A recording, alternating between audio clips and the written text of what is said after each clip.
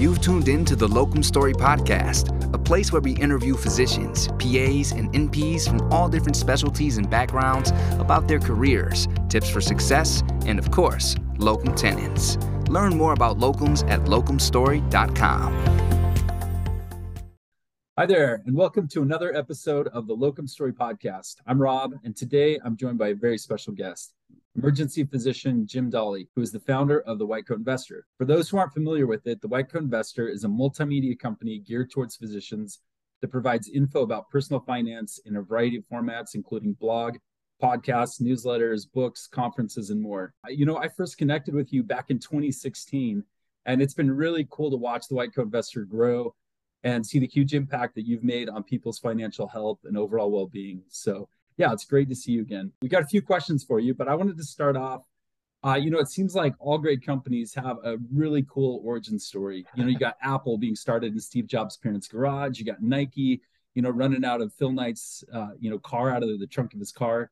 So maybe you start off telling us how and why you started the White Coat Investor. Well, it didn't start in the garage. It was more the living room, but, similar story. So I ended up with lots of weekday mornings in which my time was not really being used. And you can only go skiing by yourself so many times before you start looking for something else to do with your time. Your kids are at school, your spouse is off doing stuff, your friends are all at work, and you have a little bit of extra time. But I had kind of developed an interest starting in residency in finance. I got sick of being ripped off by a bunch of financial professionals and started educating myself. And then over time, realized as I spent time on online forums that I was educating other people more than I was actually learning. And I got sick of typing the same thing into the internet over and over again. So I basically said, let's start a blog. Then I can just post a link to the blog posts that answer their questions. And that was kind of the origin of the White Coat Investor. I got really excited for some reason about passive income that year. And so I actually started it as a for-profit business from day one for quite a while. But that was kind of the origin story. In May 2011, put up the first post and it's grown since there. Oh, that's fantastic. I know a lot of your content is geared towards residents, fellows, other early career physicians. Why do you think you focus so much on this audience? And what's typically the first piece of financial advice you give to physicians just starting out? Well, I think we've actually tried to move away from there. Like there's a big focus at our conference we had a couple of weeks ago on docs that are pre-retirees and even retirees, and spent a lot of time talking about the issues that are specific to them. But the truth is, if you can get this information to a doctor at the beginning of their career, it's just a lot more powerful. There's more time for compound interest to work. And the truth is, your first really good financial book that you read in your life for a doctor with their high income, it's probably worth a couple $1 million to you. It's just really valuable to become financially literate early in your career. And so, everyone always wishes they'd learned it earlier. So we just started trying to get it to people earlier. And that's really the focus on residents, fellows, even students. I wrote a book a couple of years ago called The White Coat Investor's Guide for Students. And we actually give it away to every first-year medical and dental student in the country via what we call our champions program, basically a champion of the class. We send them a few boxes of books and they pass them out to their entire class. It's just really helpful to get the information early. So I guess if I had to give one piece of advice to somebody, it's become financially literate. Finance has a language all its own, just like medicine does. And until you understand the terms and what people are talking about, it's hard to even have a conversation, much less start learning anything useful. And so that's my advice to people. You actually do have to learn what a Roth IRA is and a mutual fund is and an expense ratio is and a capitalization ratio and these sorts of things. They're not as hard as what you're learning in your main job as a doctor, a lawyer, or a dentist or whatever, but you do have to learn them. And so the sooner you learn them, the better. And typically personal finance is not something covered off in medical school or in residency or fellowship programs. Well, Rob, it's worse than that. It's not only is it not covered, but you're actively dissuaded from learning it. It's almost a taboo in medicine that you should not know anything about money, that you shouldn't pay any attention to money. But I found just the opposite to be true. I find that financially secure doctors are better physicians, parents, and partners, honestly, because they're less worried about the money and they can concentrate on their patients and their families and their own wellness. So, it is a problem that nobody learns about this in medical school or dental school or residency or fellowship or even after they come out of that. But we're trying to get there. We've put the information out there, so it's just-in-time learning, whether you prefer a blog or an email newsletter or a podcast or books or online courses, however you want to learn. we've packaged it up in that format and tried to teach it to you. So when the student is ready, the teacher will appear. You're fighting the good fight out there. That's what it feels like. I mean, I feel a little bit of missionary zeal about it because I get so mad when I meet a doctor that's 45 or 50 and they've been taken to the cleaners by a financial advisor, or they've been put in some terrible whole life insurance policy that they don't even need. And, I just get really fired up about it and try to help them. I mean, when I wrote that medical school essay that I like science and I like to help people, it was true. I do like helping people. And so it's been a fun journey, and I've been able to help a lot of people. What's the biggest financial mistake that you see early career physicians making? And how do you think it can be avoided? I think the biggest problem is they just grow into their income, right? You go from making $50 or $60 or $70,000 as a resident or a fellow, and then you become an attending. And all of a sudden you're making $200,000, $300,000, $400,000, $500,000. And amazingly, you grow into that within a year or two. And now you're spending $500,000. It's amazing what doctors can spend if they don't deliberately spend less than they earn. I saw a Medscape survey recently, and it said 7% of doctors live above their means, meaning they're spending more than they're making. And close to 50% are living at their means, meaning they're living hand to mouth. Everything they're making, they're spending. And I find that amazing. I mean, it sounds so out of touch to the average American.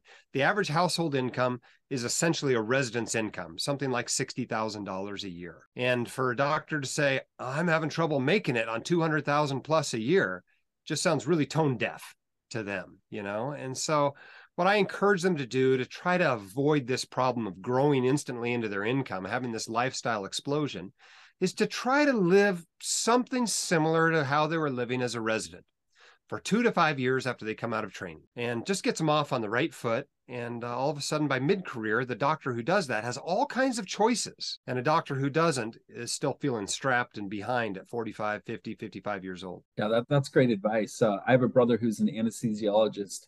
And I remember when he finished training, all of his peers, or a lot of his peers were, buying new boats and new cars and multi-million-dollar homes. And he was like, what is going on? Like, am I the crazy one here? And it turns out he wasn't. He's the odd one, but he's not the crazy one. The crazy one's the majority that they grow into that. And it's really hard to cut back your lifestyle. It's hard to go backwards and have a crummier shower and a crummier place to live and a more of a beater of a car and take less expensive vacations. It's very hard to go that way. You're far better off growing as slowly as you can into your income and always feeling a little bit wealthier every year, not because you're necessarily making more, but because you're spending more as you go along. But if you go from 0 to 60, instantaneously, you're never going to have that opportunity to gradually increase your standard of living throughout your career. Yeah, that makes a lot of sense. You kind of touched on it a little bit. Med school debt is a huge challenge for a lot of new physicians.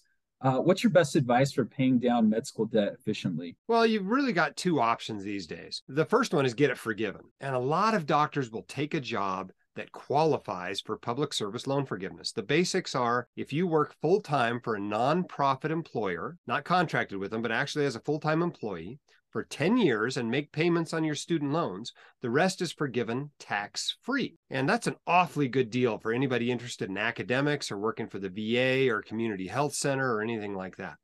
And so that's number one. If someone else is going to pay off your debt, you shouldn't be paying it off yourself. If that is not your career path, then you're most likely going to be paying it off yourself. And the best way to do it is to do it quickly. I mean, that's basically, people treat student loans like a pet. They keep it downstairs for 10 or 15 years, and you don't need to do that. If you will live like a resident for 2 to 5 years after residency, almost every doctor can be free of their student loans by the end of that 2 to 5 year period.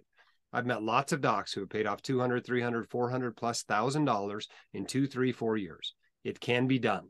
And once you believe that and you discipline yourself enough to not increase your lifestyle dramatically when you come out of training, you can do it. You can get them paid off pretty quickly. And that feels pretty good. It's also kind of a test run for early financial independence.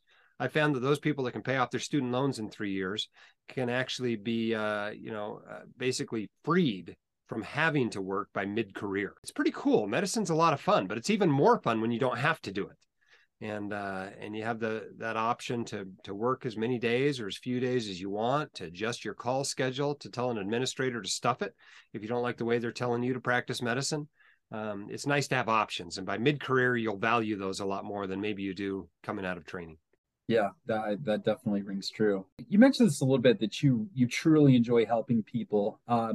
What's the most rewarding part of all of this, everything that you're doing, and helping doctors and other high net worth individuals learn how to be financially healthier? And I really enjoy it, and that's part of the reason why I still practice medicine as well. You're helping people one at a time, and that might not be a good way to scale a business, but it is a very rewarding way to have a career. Yeah, I think those personal interactions are vital pretty much in anything you do in life. So yeah, I really like that. What do you think financial success means? Is it a long-term goal? And do you think early career physicians can find financial success along the way? Yeah, absolutely. You do not have to be financially independent to be financially successful. Financial success looks differently a year out of residency, 10 years out of residency, and 25 years out of residency. And so don't, go comparing yourself to your partners that came out of medical school 25 years ago with $15,000 in student loans. That's not going to compare well. And if you're trying to live the same lifestyle they're living, you're going to be severely disappointed with the financial progress you're making. So what does financial success look like? I think it looks like being at a place in life where you don't worry about money, where money doesn't really affect how you live your life, where you never have a fight with your spouse about money. You never wake up at 3 o'clock in the morning worrying about money. It doesn't affect the way you practice. It becomes a non-issue in your life. Yes, you still have to pay a little bit of attention to it here and there and make sure it's being managed well and that sort of thing. But it basically ceases to be a concern in your life. And then you can concentrate on more important things. I think that's true, not just for physicians, but I think for all of us, really. The big secret, Rob, is that 95% of what's on the blog and the podcast applies to everybody, and maybe 4% applies only to high earners. There are a few unique physician-specific issues. The student loans are pretty unique. Shared with a few other high-income professions. The asset protection and liability concerns are pretty unique. Doctors also have a few unique retirement account issues, but for the most part, personal finance is the same for everybody. Yeah, I've read your book and listened to the podcast and consumed a lot of blog posts, and I would totally agree. I think 99% of it has been really applicable to me. Unless you have anything else, I've got one last question. All right, let's do it. And since this is the Locum Story podcast, I have to ask, how do you think locum tenens can play a role in helping physicians achieve their financial goals? I think there's a lot of ways that locums can be used. It can be used as your entire career. There are some people that love to travel. They love to do new things. Novelty is a big part of their life. And so they spend time in Australia, they spend time in New Zealand, they spend time in Alaska.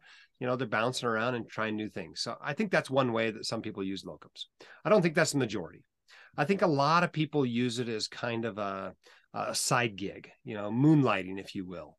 And they have their regular job and they take some time off from it, or they do locums on weekends, maybe to boost their income a little bit, or just try something new.